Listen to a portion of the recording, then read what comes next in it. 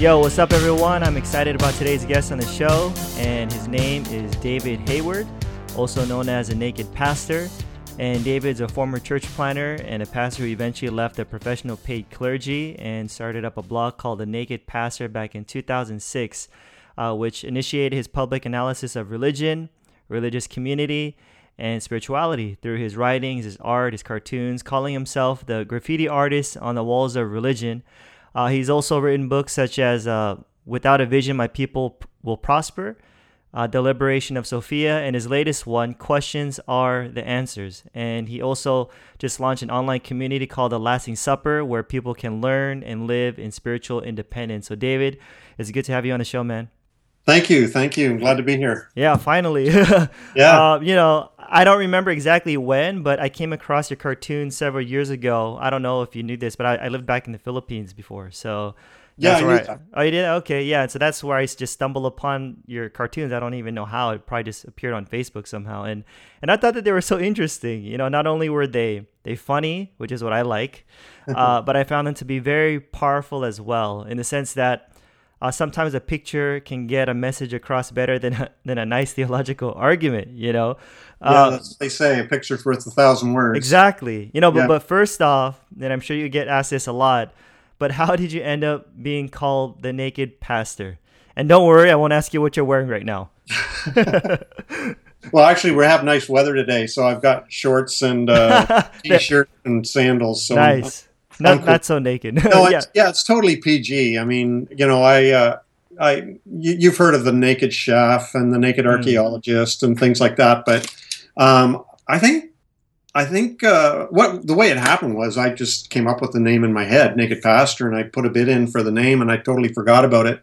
And then some months down the road, I was informed by the domain name place that I'd won the auction, and my heart sank because I thought, oh no, I forgot about it, and I wondered how much I owed. And anyway, it was something like $60, which was a steal.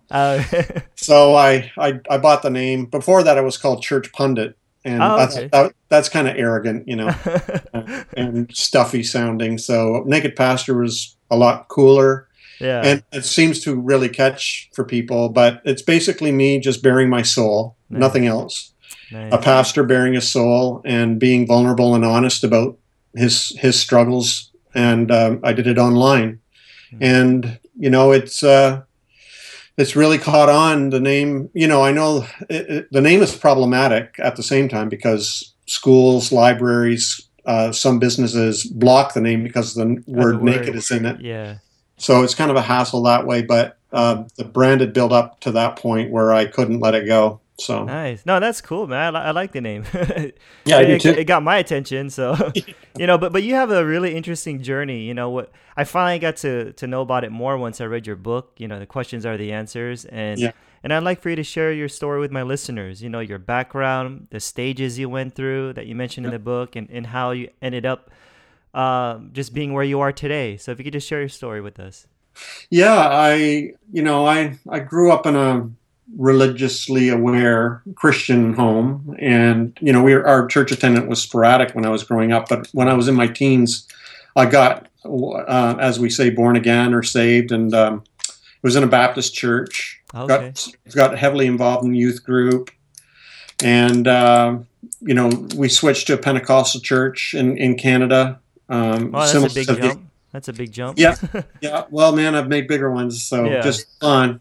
Yeah, for sure. And so I went from Baptist to Pentecostal as a youth, and was part of the youth group, and then I went to Bible college, Central Bible College, Springfield, Missouri, which is a Pentecostal school, and I met my wife Lisa. Nice. And we married young, 21 and 19.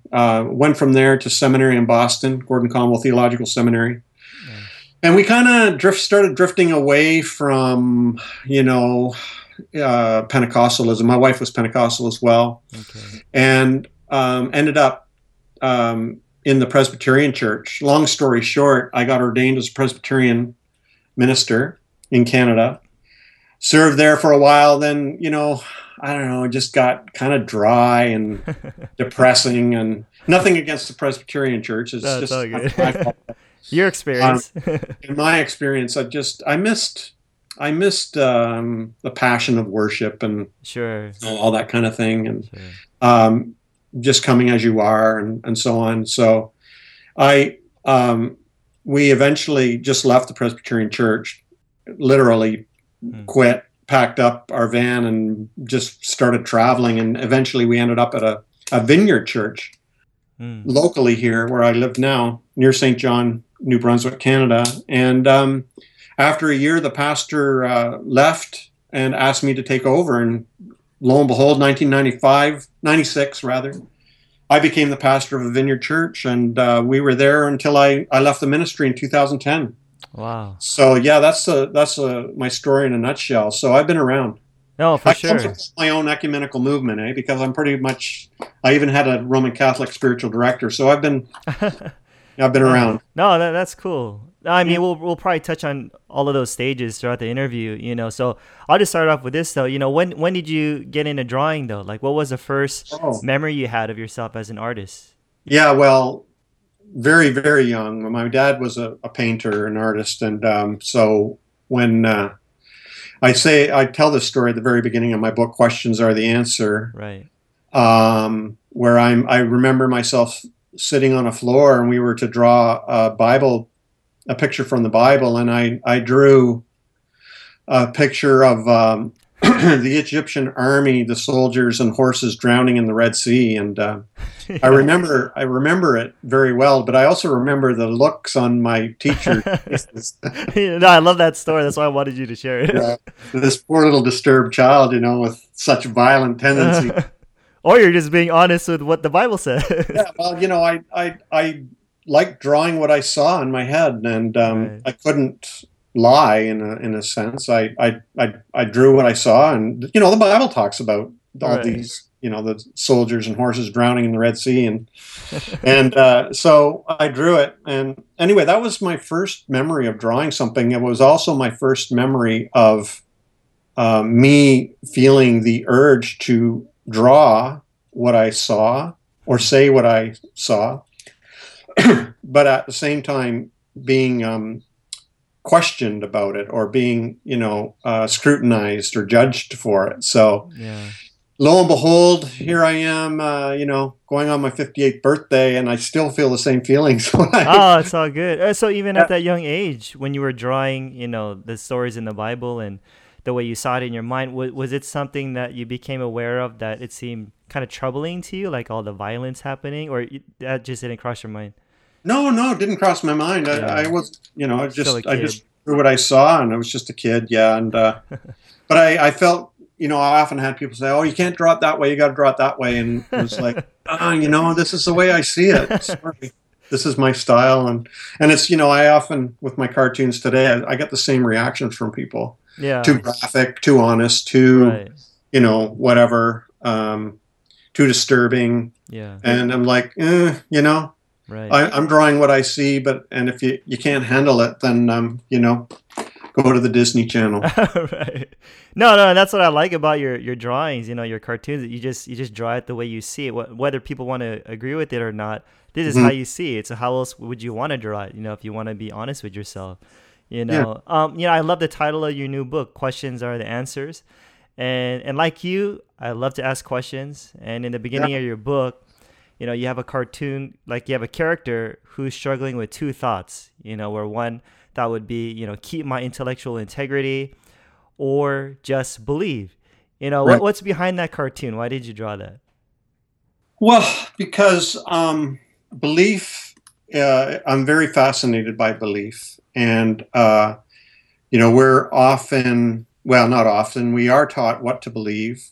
We develop beliefs. And so in my own life, I experienced that tension of needing to adopt certain beliefs in order to belong. But then, I would struggle because that's not what I thought was true. Right. But, you kind of have to, in order to belong, and that is the huge gravitational pull of any religion or community. It's the struggle to belong, and even society. Yeah. And so we're forced to adopt certain beliefs, and that gravitational pull is very strong in the church, that you have to adopt certain beliefs in order to be a part of the community, Right. and a valid, legitimate part of the community. But a lot of people, and I know this for a fact, starting with my own observation of myself, my own experience, as well as the experience of many people I talk with, is that they live kind of a schizophrenic life where they believe one thing and think another. Right. So that's the tension I wanted to try to graphically portray. Yeah. No, right on with that. I mean, I totally feel you with that. Growing up myself as a religious person, I did struggle with the things that I would say that I believe, because everyone else is teaching it. It's the doctrine of my denomination, and then the stuff that I would feel inside my heart, but then just kind of brush it aside and be like, I'm probably wrong, because the Bible's right, or these people who are anointed, they probably hear God better than I do, And so I totally feel that, just having to, belong with everybody. I mean, especially when you're young. And so I totally understand that struggle, which was like, I felt this big disconnect, as you said, with my head and my heart, and just like, how do you make sense of this? And even if at that time when I was a kid, it didn't make sense to me, I would just tell myself it'll eventually make sense, or it's just a mystery. That's just the way God is. Well, yeah, and there's a lot of scripture that's used to entrench that schizophrenic. Yeah. Almost not bipolar. What's the word I'm looking for? Binary way of living, where you believe one thing but think another. So, like, when I would express my doubts or questions to people in authority, they'd say, "Well, lean not in your own understanding, but in all your ways acknowledge Him." Yeah. In other words, don't trust your intellect. You need to believe. Or Paul's rants against the wisdom of this age, and all this kind of thing, where people live in absolute torment because they think one thing, believe another. But then the scriptures say, "Well, abandon your brain, forget your thoughts. Don't trust those. Just believe." Yeah. And we know what many dangerous, terrible, sad roads that can go down. Yeah. Just like you, I've been to a lot of different denominations. I mean, I grew up in an Assemblies of God. I became a pastor at a Southern Baptist church. I even served as a teacher in a Presbyterian church. Wow. And so, I was even involved in the whole Word of Faith movement, like a lot back then and then I even helped out the Vineyard at one point. I was an actual member in a sense, I would go there every Sunday night, and I was really good friends with the leaders, some of the leaders. I even did some mission trips with them, Wow. So I always tell people too, like, I've been around and I've seen kind of like the differences, and especially growing up Pentecostal, of course it's not every Pentecostal is like this, but in my time when I was going to church, it was downplayed, the mind, just believe, stop using your intellect. And I would get that a lot, just like they were just telling me not to ask so many questions. And so I found that so disturbing, for myself when I started to study the Bible more, and eventually went to Bible school, just like how you did in your book you were mentioning. And so, I totally feel that. And, so, when people usually go to church, they want answers. But to you, questions seem like they're more important, but what good can questions do for a person that answers can't? Well, I talk about, in the book, it's basically cut up into 3 sections. So the first section, I talk about what I noticed in my own life, sort of a 3 stages of questioning. So the first stage of questions is closed questions. And we all know what a closed question is. That's a question that requires a yes or no answer. That's the only possible answer. So let's take, for example, is the Bible the inspired word of God? Yes or no? So that's and the reason I'm using this as an example was that's the first Jenga block that was removed from my tower of belief that really started my whole system shaking. Sure. Was the inspiration of Scripture. Yeah. And so the closed question would be, is the Bible the inspired word of God? Yes or no? And then the next stage is the swinging question. It's sort of the door analogy. So the swinging or hinged question.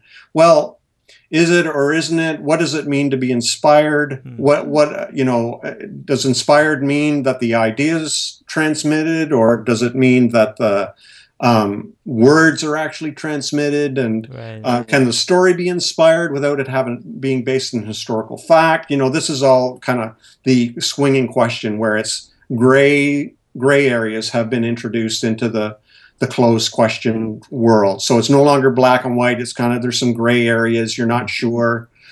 And then finally, the final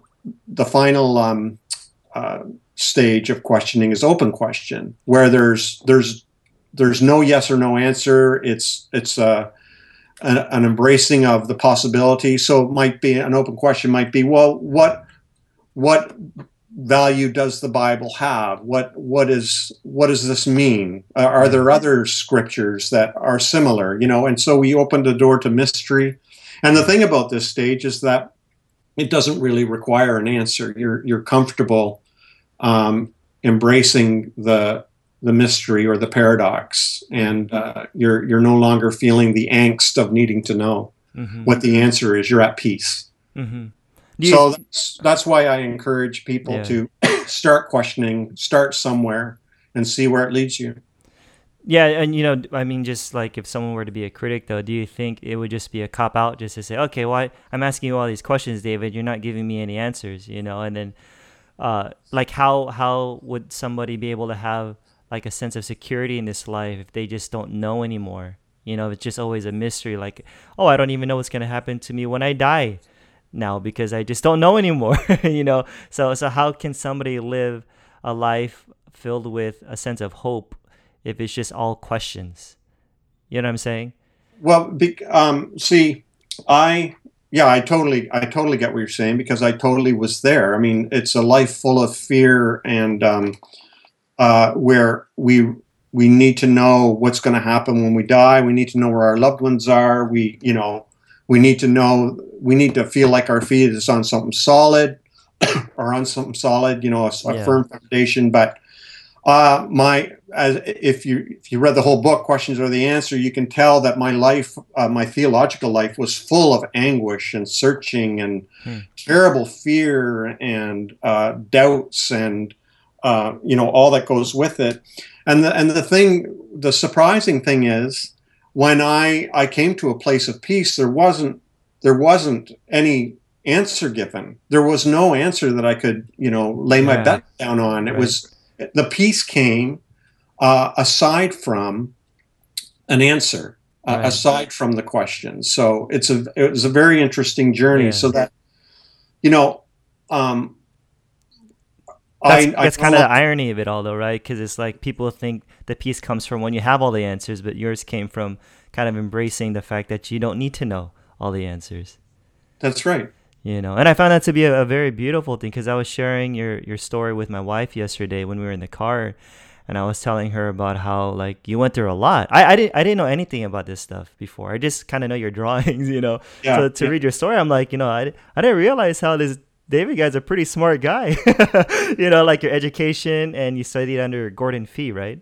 Yeah. Yeah. So I didn't even know that. And I was just really impressed about, the stages of your life. And I really felt like I was telling my wife, like, oh, some of his story was so sad, but it's like, I could relate to that, because that's just something that your story can speak for like so many people who have left the institutional church, or are struggling to stay. Yeah. Or exactly. Yeah. That's my hope. That's my hope, actually, is that in telling my story, and that I've come to a place of peace of mind, genuine peace of mind that hasn't gone away.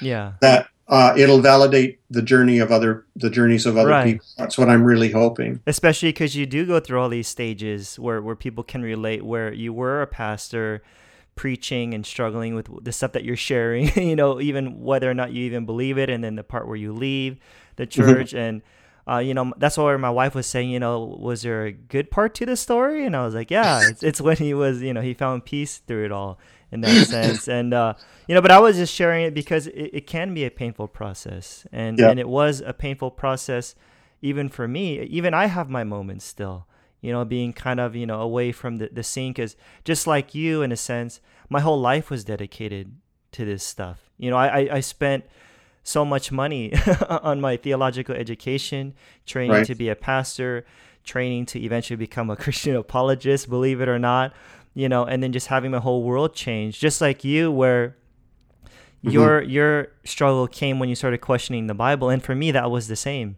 because for most of my life, I already had my master's degree. I already became a missionary to the Philippines. And my biggest struggle, like the issue that I just couldn't let go of, was the reliability of the Bible, if it was inerrant. That was the one thing I just couldn't let go of for all these years. And I remember, like, I would have days where I would be questioning it, the reliability of it all. And then for days I'd be struggling with it, and I'd be like, nah, I can't let go of inerrancy, because that's going to totally mess up the way I think about everything, because my whole life's based on that. It's the way I live, supposedly, morally, ethically, my views of the afterlife and my view of God. And so for me to let go of that would change everything. And just like you, once I let go of inerrancy, there was just this whole domino effect going on, where, okay, I let this one go. That means I could possibly let this other idea go, which was scary because my whole life was built upon that. Well, I think that's the thing people intuitively know. If they let go of one belief, then everything starts to crumble. Yeah. We're smart. We intuitively know when we're in danger. Yeah. And we can smell an earthquake before it happens, theologically. And I think that's why a lot of people, I think that's why we become more and more dogmatic, is we're afraid to let go of these things that if we did let go of them, then everything falls under question. Yeah. And your wife's question is totally valid. Does this have a happy ending? Yeah. And it does. Yeah. I absolutely testify. I was in the ministry for 30 years. I was in theological training for longer than that. I researched my ass off, excuse my. Oh no, you don't have to excuse them. But and I was in theological anguish. I would say I was in complete anguish. And then in one night, it just all was released, and peace of mind came.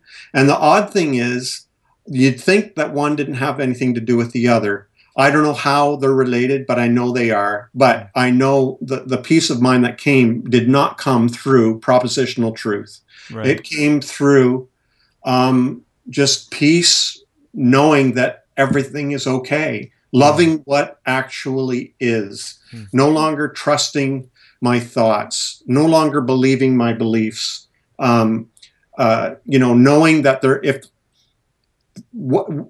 our ideas and our words and our beliefs, what's beyond that? Is there something beyond that? Because the word is not the thing. Yeah.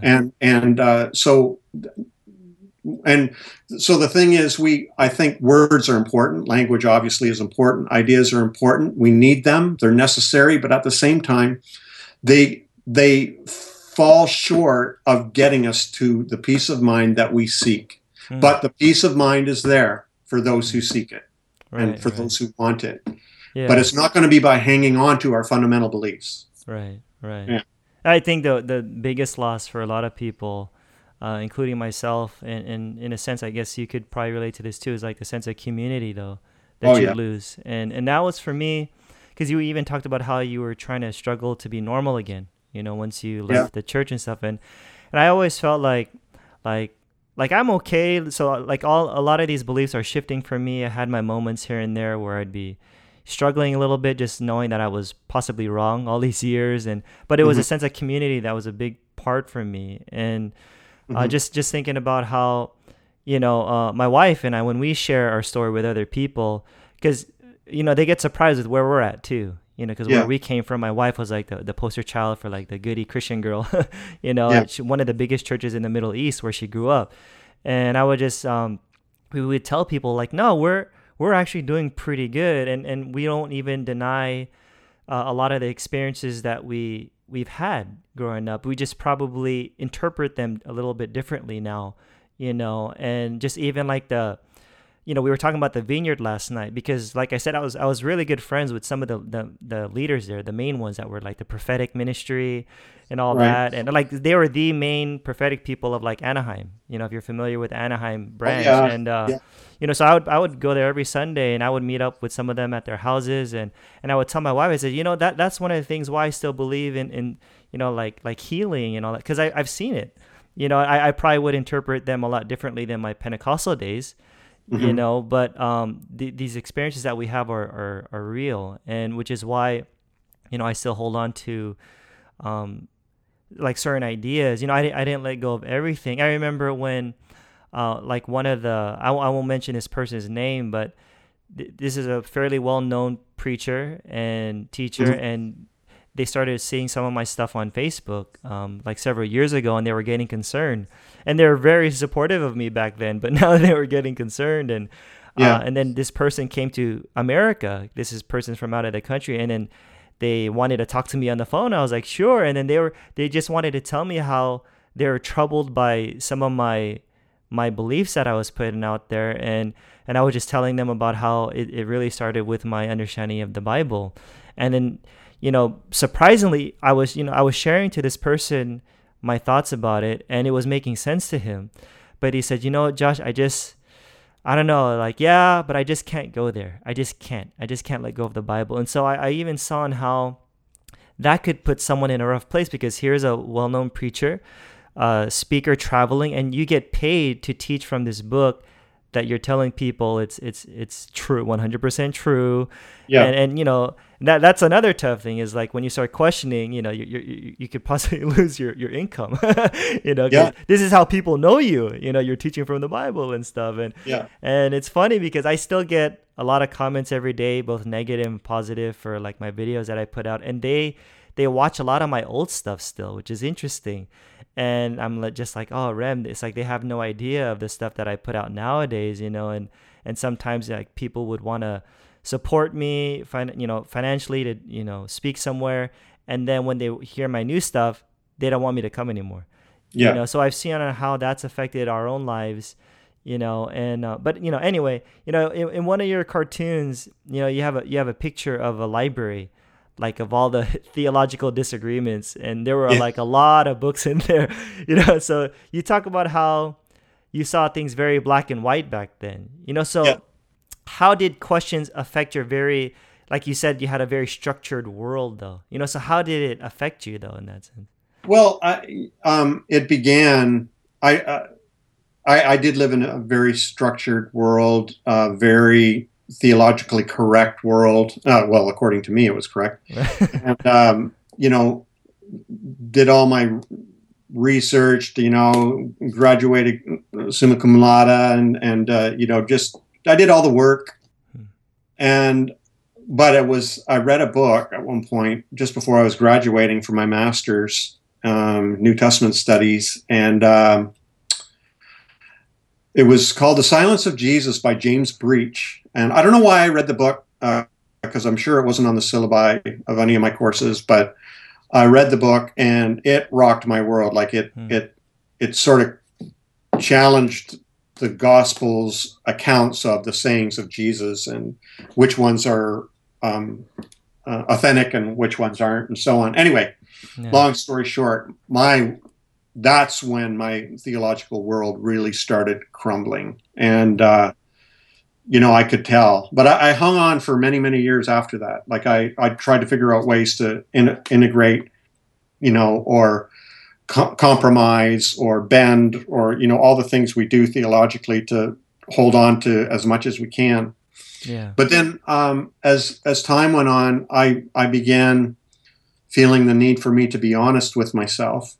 And when I started the blog Naked Pastor back in 2005 or 6, I don't know, I just have this drive to be authentic with people and honest and vulnerable. And so I started writing about my what I was going through, Naked Pastor, right? And so I had these two things going on where I was being challenged within theologically, and where I needed to sort of vent, be honest with people about where I was. Now, at first, nobody cared. Like people, thither and yon would read my blog, but my own congregation didn't. They were like, we have to listen to you every week. Why would we want to listen to you every day? So, I pretty well continued in obscurity for a long time until in 2009, when I had a very dramatic spiritual experience. And like I said, where I got this peace of mind and everything, and I started writing about that and being even more honest, and then other people started noticing and talking to people in my congregation, and that was the beginning of the end for me as a pastor. Was that when you had that dream? Yeah. Yeah. Do you mind sharing about that dream? No, I don't mind sharing. This my next project is trying to write and articulate that, which is very, very difficult for me to do. But the dream itself was I was at the bottom of a huge waterfall, similar to like Niagara Falls, and looking up, and I could see these, this huge, just like gallons upon gallons of water pouring over the lip of the rim of the canyon. The cliff, right? So over top of the rim, I can't see what's there, but I know it's immense, infinite, unlimited source. And then coming over the rim is this huge amount of water that, crashes on the ground finally and spreads throughout the earth. This is what I see in my dream. But in the dream, I knew what I was seeing was sort of a metaphor for what is. And theologically, I knew from whatever perspective we are standing, no matter who we are, what our religion is or non-religion is or whatever, that we are all seeing the same thing, but we're all perceiving it through our own paradigms and worldviews, trying to understand it within our own selves, and then trying to articulate it with our own unique languages.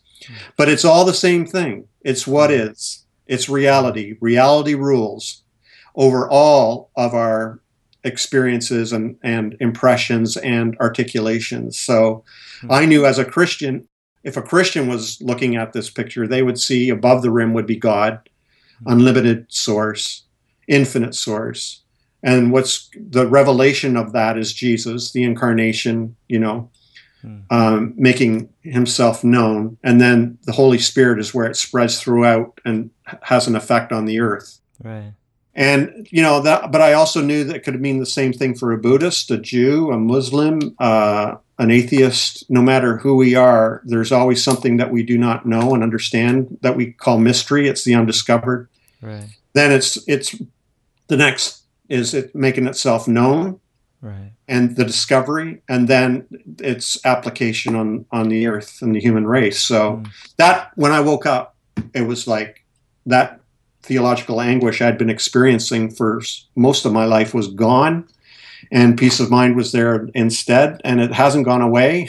People might, you're living in denial, but no, it's not. I still do my studies and research and writing, and I'm still fully engaged intellectually, mentally, but that peace of mind is there. The anguish is gone. Yeah. So that was a turning point in my life, and I started to care about that. And I'd have people in my own congregation coming up to me and saying, "What's this we hear that you wrote about that you don't believe in God anymore?" And I knew that my time was up. So no, so I guess with that dream came this like greater awareness, and then I guess you ended up having more patience for other people who had different views than you. Then just understanding that this is all a journey for everybody. And I was even surprised to see you quote the holographic universe, because I love that book.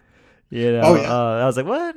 So I was like just surprised to read that, because I even like sharing about that stuff a lot and talking about perception and how we see things. And so we're all trying to figure this out, but one of the things I would like you to touch on, just because I get a lot of messages from people who are struggling still. So I like the fact that you had this greater awareness, but can you just talk about that time when you went through that dark period in your life, because there was a time when you had no peace.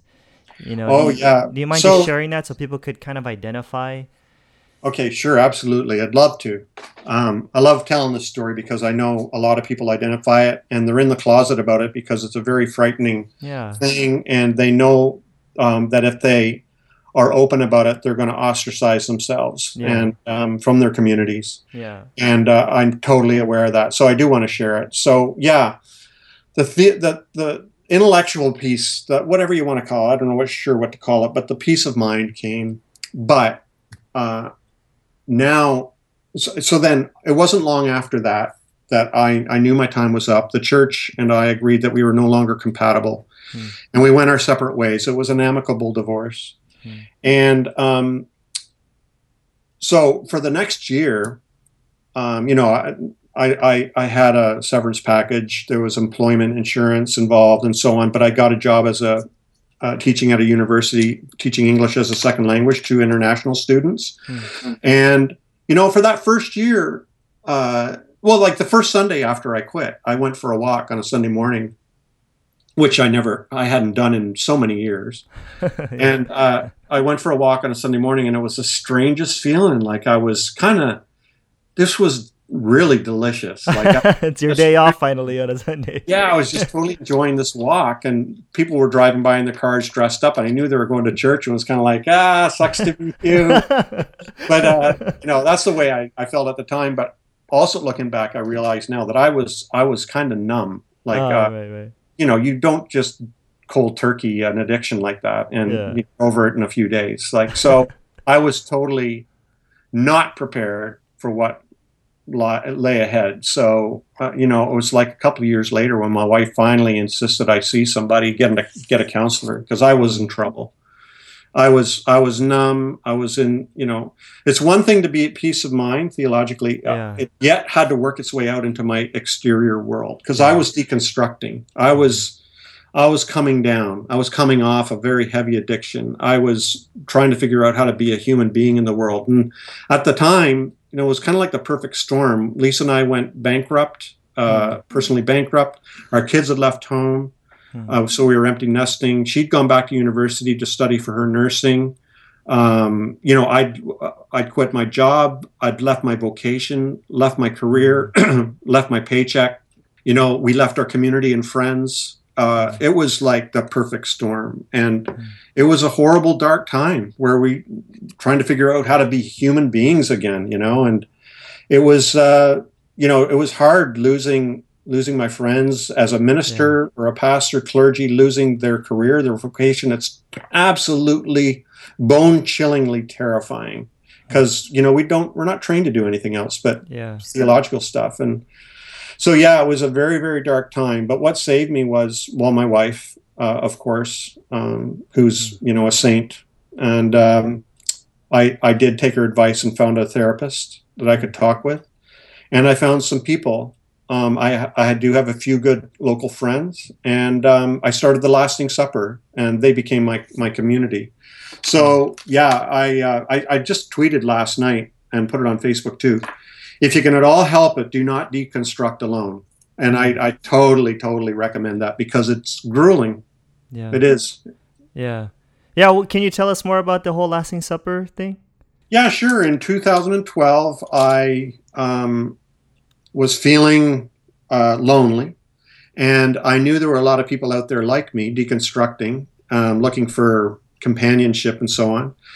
But I also still have this pastoral drive in me to help people, and so I thought, well, I'm going to provide resources for people who are deconstructing or trying to reconstruct their lives, who want to be independent, who want to experience personal transformation, outside of the realms of authority or control or institution or organization and so on. So I started the website, The Lasting Supper. Nice. So it's an online community. I interview members just for the members to listen to, where we can be honest about our journeys. I write letters every week, hopefully instructional, helpful letters to help us with our de- and reconstruction. And we have a chat room, we have a secret Facebook group, and all kinds of stuff that and forums as well. So we keep these things going to just provide not only resources but fellowship for people who are going through this very, Yeah. very difficult time. And people are finding their tribe too. Like they're Right. finding people who are on the same page and are, make good friends, and they have meetups here and there, and Yeah. yeah, it's really cool. Nice. So how often are your meetups? Well, no, they're Oh, spontaneous. it's Where like kind of random people yeah, connecting. random people who Okay. are Lasting Supper people who meet up in a certain city or Yeah. whatever. So No, that's I'd love cool. to have for us all to go to a really cool retreat center or something and Yeah. hang out. It would be really awesome because they're an amazing bunch of people. No, that sounds awesome. I mean, that sounds really encouraging, because even for me, just being able to do some deconstruction myself, sometimes I did feel alone, because like Oh yeah, my circle of friends, to be honest, a lot of them, they're not into theology, yeah, so here they are, they're all churchgoers and stuff, and then here's me, doing my own thing and studying and having my own beliefs challenged, and then when I meet up with them, it's like I want to talk about this stuff with them, but then it's just that's not their stuff. no, They're a lot of them. They're just very just simple people, who go to church and have their faith. And so when I started to read a lot of the so-called liberal people, that it was tough for me, and yeah, I did feel alone many times where I would just talk to my wife, and I could just tell her because I just didn't even know who I could talk to about this stuff because it's gonna scare them, yeah, or they'd be afraid of me. I just even attended a wedding just like 3 weeks ago, and it was from a church who I found out they were concerned about me, and then at the end of so I felt a little bit uncomfortable because I could see some of their faces when they greet me. It looked kind of funny, but then but I'm like pretty chill, like it doesn't bother me too much. But then at the very end, at the very end of the wedding, some guy just comes up to me randomly, be like, "Hey Josh, I heard some stuff about you, man. Like I heard, someone told me that you went off the deep end, man. But I totally get where you're coming from, man." And then they were telling me all the names of the guys that they were listening to, and like I had no idea this guy was listening to some of my stuff and to some of the guys that I even read and listen to. And yeah, so yeah, it just kind of felt nice to have somebody just kind of tell you like, hey, I get what you're saying, yeah, and like it's all good. Like for me, I'm all good that people disagree with me because like I said, I get negative stuff pretty much every day from people. But hmm, like I tell my wife, I can't always have that though. Like there's only so much I can take in a sense if just hearing all the negativity from hmm, people telling me like I'm crazy or I'm going to hell. Like that's fine, but there comes a point where I need someone to tell me like I'm okay. You know, Oh yeah, absolutely. Like, and I totally agree with that. And in my business, I get it a lot too. I get a lot of negative stuff. I get a lot of pity. yeah, I get a lot of concern, but I get some really, really strong support, like yeah, people who write letters just saying how helpful we've been or whatever. So, and the thing about the Lasting Supper is, I want to make this clear, is I am very, very passionate about personal freedom and yeah, people traveling at their own pace and being who they are. I don't care where people end up. I've right, helped people become good atheists. I've helped people right, become excellent agnostics. I've helped people become better believers. Like right, I've helped people who've left the ministry go back in. I've helped people who are in the ministry leave the ministry. So for me, the end product, the goal is your personal freedom and your independence and your own personal transformation. yeah, So that's why in the Lasting Supper, we have a wide diversity of people, everywhere from church-going believers to, you know, atheists who will never darken the door of any religious institution ever again in their life. So, and we got everybody in between. And the commonality is mutual respect for one another's journeys, because none of us have arrived. We're all in process, and we're all discovering how to be ourselves. And yeah, that's what I delight in. That's what I think is awesome. yeah, If you're given the space to be yourself, then you'll be yourself. yeah. Yeah. No, I love that. Like just like you, I respect, other people wherever they're at, even if they are an atheist. I remember when I spoke out of state, and then one of the speakers comes up to me, and like one of the first thing this guy says is like, "Hey Josh, I just came from somewhere, and a guy was telling me how he became an atheist through your teachings." I was like, "Oh, cool," and what I mean, like, and not to say that atheism is just the right way to go. I'm just saying, like, if it makes you a better person, because you could be a Christian and you could be an asshole, so it's like, of course I have some disagreements with pretty much everybody, because like we never agree with everything another person says, but if that's where they're at on their journey and it's making you a better person, then why not just respect them with wherever they're at, Well, the thing, and the dream really drove this home for me, was we're all one. I really deeply know that we are all one and connected at a very deep and fundamental level, and that it's only our thoughts that seem to separate us. So if I'm talking to an atheist or a believer or an agnostic or a Jew or a Muslim or a Buddhist or whatever, we're using our own language and everything, but it's only our thoughts and our beliefs that seem to separate us. It's not real. Yeah. So, that's why I do have respect for everybody and love for everybody and their position. And, when it gets dangerous, and we're seeing it in the world, is when we become fundamentalist about it and exclusive and want to kill everybody else. Right. No, and I guess we could even talk about your Gandhi phase that your wife talked about, so you're kind of like embracing like a paradoxical universe. Can you talk about that a little bit of what happened during that phase? Because I found that pretty cool that you're reading certain, Eastern philosophy. Oh yeah. Well, that was another experience I tell about in the book, where I was basically unkind to a street person who needed food. And I was a minister at the time, assistant minister. That's a powerful story, by the way. I wanted you to share that too, so that's good. Oh, you did? Yeah, I was about to ask you that. No, but I'll tell you, it was a snowy day, and I was in the church, and it was about time to go home, and there was a big snowstorm coming, and it had started, and I knew if I didn't get in my car and get home, I was going to be stuck. And this street person came in and wanted food, and I could smell the alcohol in his breath, and I rushed him out the door. Basically told him to come back sober and we'll talk business.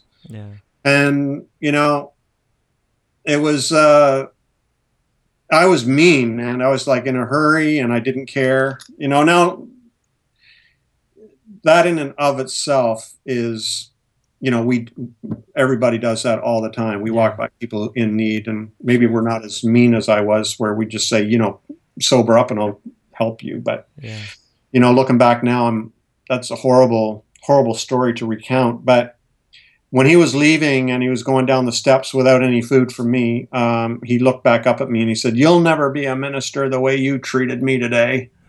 Just as sober as a stone too. And it pierced me right through to my heart, and I knew, and up to this point I'd been living such a perfect life, you know what I mean? Like I was a minister, I was working hard, I was having success with the youth group, I was a teacher, and I was doing it all right, and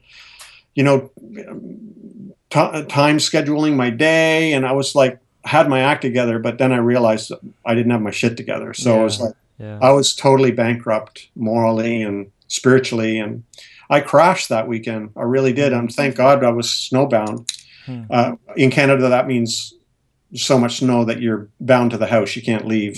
Fortunately, I was stuck at home for the weekend, and I came across a book, which is another kind of serendipitous story, but I came across a book by Henry Nouwen in my library. And that turned me on to Thomas Merton, and that turned me on to my feeling the need to find a spiritual director. And the spiritual director, who was a nun, who was the abbess of her monastery, she directed me for many, many months, maybe even a couple of years. Anyway, she turned me on to Eastern thought, and I was reading Gandhi and Buddhism and, et cetera, et cetera. Anyway, my wife calls it the Gandhi phase because I stopped showering, and I had one set of clothes. And, I didn't stop. Oh, you are the naked pastor. No. I had one set of clothes. I didn't stop showering. I stopped using chemicals, like no soap and nothing. Like I just, ate vegetables only. That's funny. And I just really kind of got weird, and ate it a lot every day. And because this was just another expression of my theological angst, right? Trying to find this peace of mind that would continually eluded me. Yeah, yeah. And so yeah, I even went through a phase where I was wondering if I shouldn't have got married and should have become a hermit. Of course, that didn't help my marriage very much. She forgave me and we moved on. No, it's all good, man. No, that's cool. There was one cartoon where you had like a theology book. I don't know if you want to call it like a human theology book because it had legs and stuff. So, and the book was being restrained, And so how, in your opinion, how does theology hurt people? Oh, well, man. Yeah, theology hurt. A lot of theology, in my opinion, a lot of the theology that we hear in the churches today is a means to control people, to keep us in line, keep us behaving. So it holds out in front of us the reward of eternal life and heaven. It holds out in front of us or over our heads the fear of eternal torment and hell. Yeah.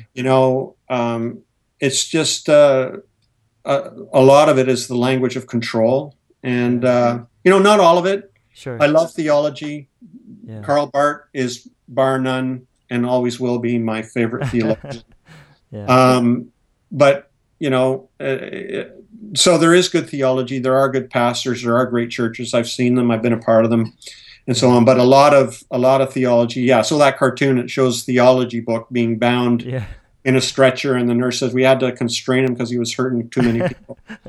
But it's true. Like we see theology hurting all kinds of people. Yeah. And I go after that online. That's what I like to do, graffiti on those kinds of buildings. Nice. Now since if you were kind of aware of these things, like just the language of fear and control and people preaching hell, but you were a pastor too, though. So like, what did your services look like? Did it have a typical, sermon and worship, and not like, what did you make any changes, with your structure? Well, yeah, like I was a controlling pastor. I've been controlling. I've been I've abused people spiritually. Sure. We all have. I think every pastor ought to admit there have been times that they have abused somebody. Now, in my opinion, there's a difference between somebody who has abused some people once in a while and somebody who's abusive. Sure. I think there's where it's habitual. So anyway, on with the question. So there have been times when I've been, controlling and trying to bend the congregation to my will and trying to get them to jump onto my agenda and support it and get to, fulfill my vision for what they should be and all that kind of thing. Then around that time, I started reading theologians like Eugene Peterson, who challenges that whole thing, who is heavily influenced by the American essayist and poet and novelist Wendell Berry, who I also love, who, just talks about nurturing the soil, appreciating what is, loving what is, caring for what is, letting it go at its own pace, and so on. And so, but then eventually, so I did the preachy thing and all that kind of stuff. But then when I came to the Vineyard and really started accelerating, my own personal transformation was starting to accelerate, or maybe my own speed towards my own destruction was accelerating. I don't know what you want to call it, but I started opening up the service, letting other people lead, and other people were leading worship. And I started having discussions rather than monologues for my sermons. Yeah. I'd have Q&A. People were free to interrupt me. I found a lot more helpful things occurred during discussions and Q&As than me preaching a monologue. Yeah. And my leadership style with the leadership team, like we started having what we called open round tables where the leadership team would meet. Now, occasionally we had to meet privately because of certain issues, but we would have what we called open round tables where we would meet and anybody could come and join in. And so it became very sort of flat democratic process where the congregation was really seriously involved in its own welfare and became very self-determining. And it was powerful, man. Yeah. It really was powerful. No, it sounds cool. I mean, but did it ever get out of hand? Like, people. Oh yeah, totally. Well, that's why a lot of people don't like to do it, because it gets messy. can be chaotic, and it is messy. Yeah. It is messy. Rather than the pastor saying, no, this is how we're going to do things. He gets the leadership team to endorse it, and on it goes. To have this kind of democratic thing happening was the energy it would produce was powerful. Right. Yeah, it was messy, but that's life. It was incredible. It was like an adventure. But then, there were some people who, were influential, who just liked church. They just wanted church, they just wanted the typical, they loved the fellowship, the authenticity of our fellowship, of the community. And it was really authentic, and it was powerful, but they just, they missed the predictability, some of the programs, growth, influence, things like that. Things I totally get and understand. And, and I was also, because I was liberal towards my own theological growth, and wanting space to continue growing, I allowed that for others. So there was a great diversity of belief also represented in the congregation, which was disturbing for some people. I found out people want to be told what to believe and how to behave, and I couldn't do that for them anymore. Yeah. So how did that work out though? With because I've been to the Vineyard a lot, but if someone were to just ask you any random question, what if they ask you something that your beliefs would be totally contradictory to what a lot of the Vineyard leaders, believe? Would you say it? Well, to be honest, like when you are a pastor in a denomination, there is an enormous amount of pressure to conform and speak the language and toe the rope. Like I totally get that. Now, the Vineyard Church the congregations are pretty autonomous. Like each individual church is pretty autonomous, but eventually it moves up the chain, and the food chain, and the higher ups eventually hear about what's going on, and so that happened to me, where eventually the those in authority over me were starting to express concern, and I knew when that happened also that my time was probably running short. Right. Yeah. So was that when you finally just said, that's it, I'm done? Was that the moment, like after the Vineyard, when you said you're done with ministry, the church stuff, and then you told your wife or something, like, I'm done, or something like that? Yeah. Was it the last? Meeting with people in the church who, have been very supportive, and we're still friends to this day. But it was a very difficult meeting where I knew as people kept talking. Yeah, that could be. I knew that I had lost the goodwill of I'd lost their goodwill to continue on as the spiritual leader, or whatever you want to call me, of that congregation. And I just I'd been fighting to stay. I always struggled with my ordination anyway, but I knew this night, when I left and walked home, I texted my wife. I said, honey, I'm done. She was at work. She texted back and said, yeah, me too. And it was over. And within 2 weeks, I was replaced and I was gone. Never, happened very quickly. Yeah. Yeah. So how is it, like for people, because obviously like we get our critics and stuff, but they'll criticize us for criticizing. So it's like, I think you mentioned in your book, how is it possible to to criticize something and to love it at the same time? For example, the church. So it's like, you have your cartoons, your blog, and you're criticizing, but how can you tell someone like you love it at the same time? Because some people would be like, just stop criticizing, stop being judgmental. Yeah, it's interesting because I had lunch with somebody today who mentioned that one person he knows was saying, like, why doesn't he just leave? Like, why is he still hanging on? Chomping on that bone. Yeah. And it's because I care about people who are still there. Like I want to help people.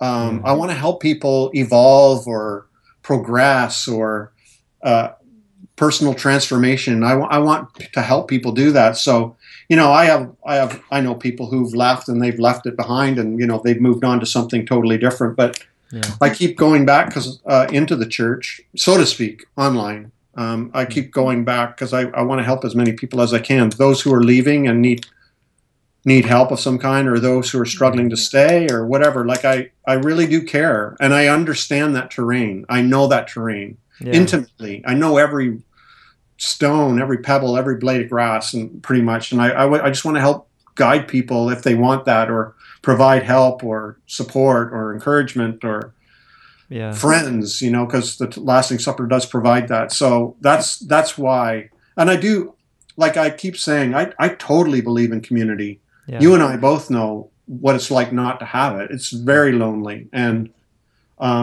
so I believe in it. But can we please do it right? Can we please do it healthy? Can we please do it in healthy ways that doesn't damage people or require them to compromise their integrity or their intellect or their values? Can we gather together in ways that are mutually beneficial, where my freedom, we can learn and experiment with and discover how I can be free while not violating the freedoms of others. Like, that's, to me, the big question.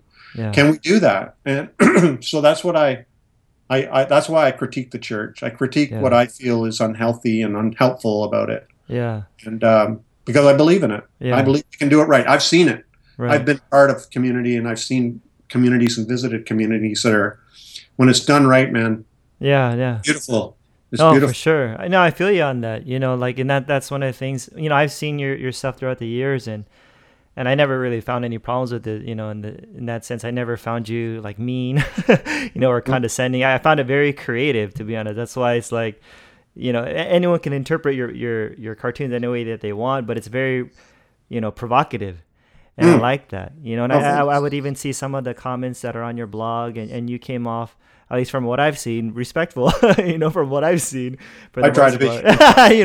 I'm sure we all have our moments, but I do appreciate your work. And I could totally feel where, for myself, I got to a point where I was just kind of tired of just talking about religion in the church and, just the same old. And then I actually went through a phase where I kind of just started reading like self-help books and started talking about those kind of topics, about motivation and following your dreams and all that. So I ended up even writing a whole book on that. But then, then eventually it just came to a point where like that religious stuff was still in me, in the sense I still get messages from people pretty much every day telling me their journey, but I'm not talking about that stuff online anymore. But I'm still getting these messages every day, and then my heart would always go to that.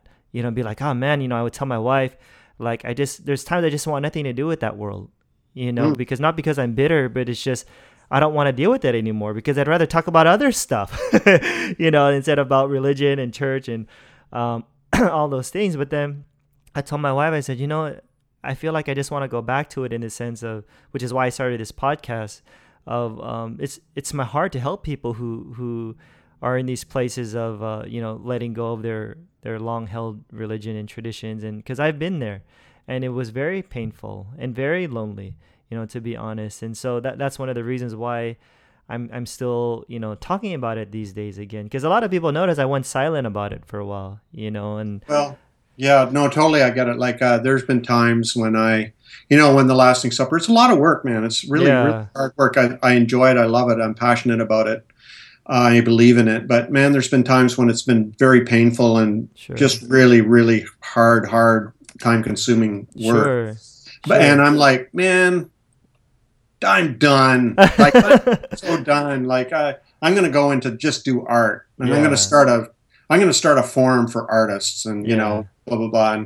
But then I know deep down inside I would miss. I love helping people with their personal transformations. And I love reading philosophy and theology and, how to be a moral person in this world. And so that's what I'm about. I just know it. I just know it deep down that I would wither up and die if I couldn't keep doing doing this stuff. So, Yeah. hey, can I ask you a question? Maybe turn the table a bit.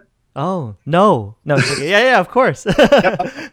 Yeah. So one of the big things one of the most difficult things for me and my deconstruction was with my wife and I. Yeah. It was tough at times, right? Because we used to be very much on the same page, and our whole lives we were very busy together, doing the same thing on the same page theologically, vocationally, because she was the pastor's wife, right, kind of thing, and just so much. And then this started, and she went into nursing, and I'm doing this, and it was, our marriage went through a real major stretch. I mean, we're okay now, we're good now, actually, but and it was tough. And so was it the same for you guys? Did you guys go through a tough stretch? I'll be honest, like I could say I'm lucky because my wife never gave me problems, like not even once that I could even remember right now. I mean, I get messages from people telling me, their views change and then their wives would want to leave them. I'm just like, oh my gosh, but I'll be honest with you, I guess I could say I'm lucky in that sense. We never had issues. It's like when my wife met me in the Philippines.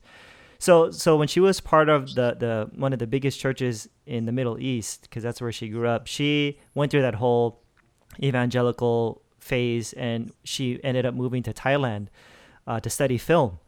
And so she was on her own for the first time, and that's where she told me she started to kind of think for herself for the first time, and she started to hear more about like the love and the grace of God emphasized more. And then after Thailand, she met me when I was doing like my grace stuff. I used to preach grace a lot, back then. And so when she met me, she felt like a lot of the stuff that I was sharing confirmed what she was starting to believe. But then obviously that grace, I mean, I still share the love, love and grace and all that stuff. But it's like when I started getting more into the, studying liberal theology even more, with more of an open mind, even when I went through that phase and started questioning the doctrine of hell, she never gave me a problem. It's crazy, but that's where, like even when I would tell some of my questions to her, it seemed like it was even easier for her to let go of some of these things, because for me it was hard because I taught this stuff for most of my adult life.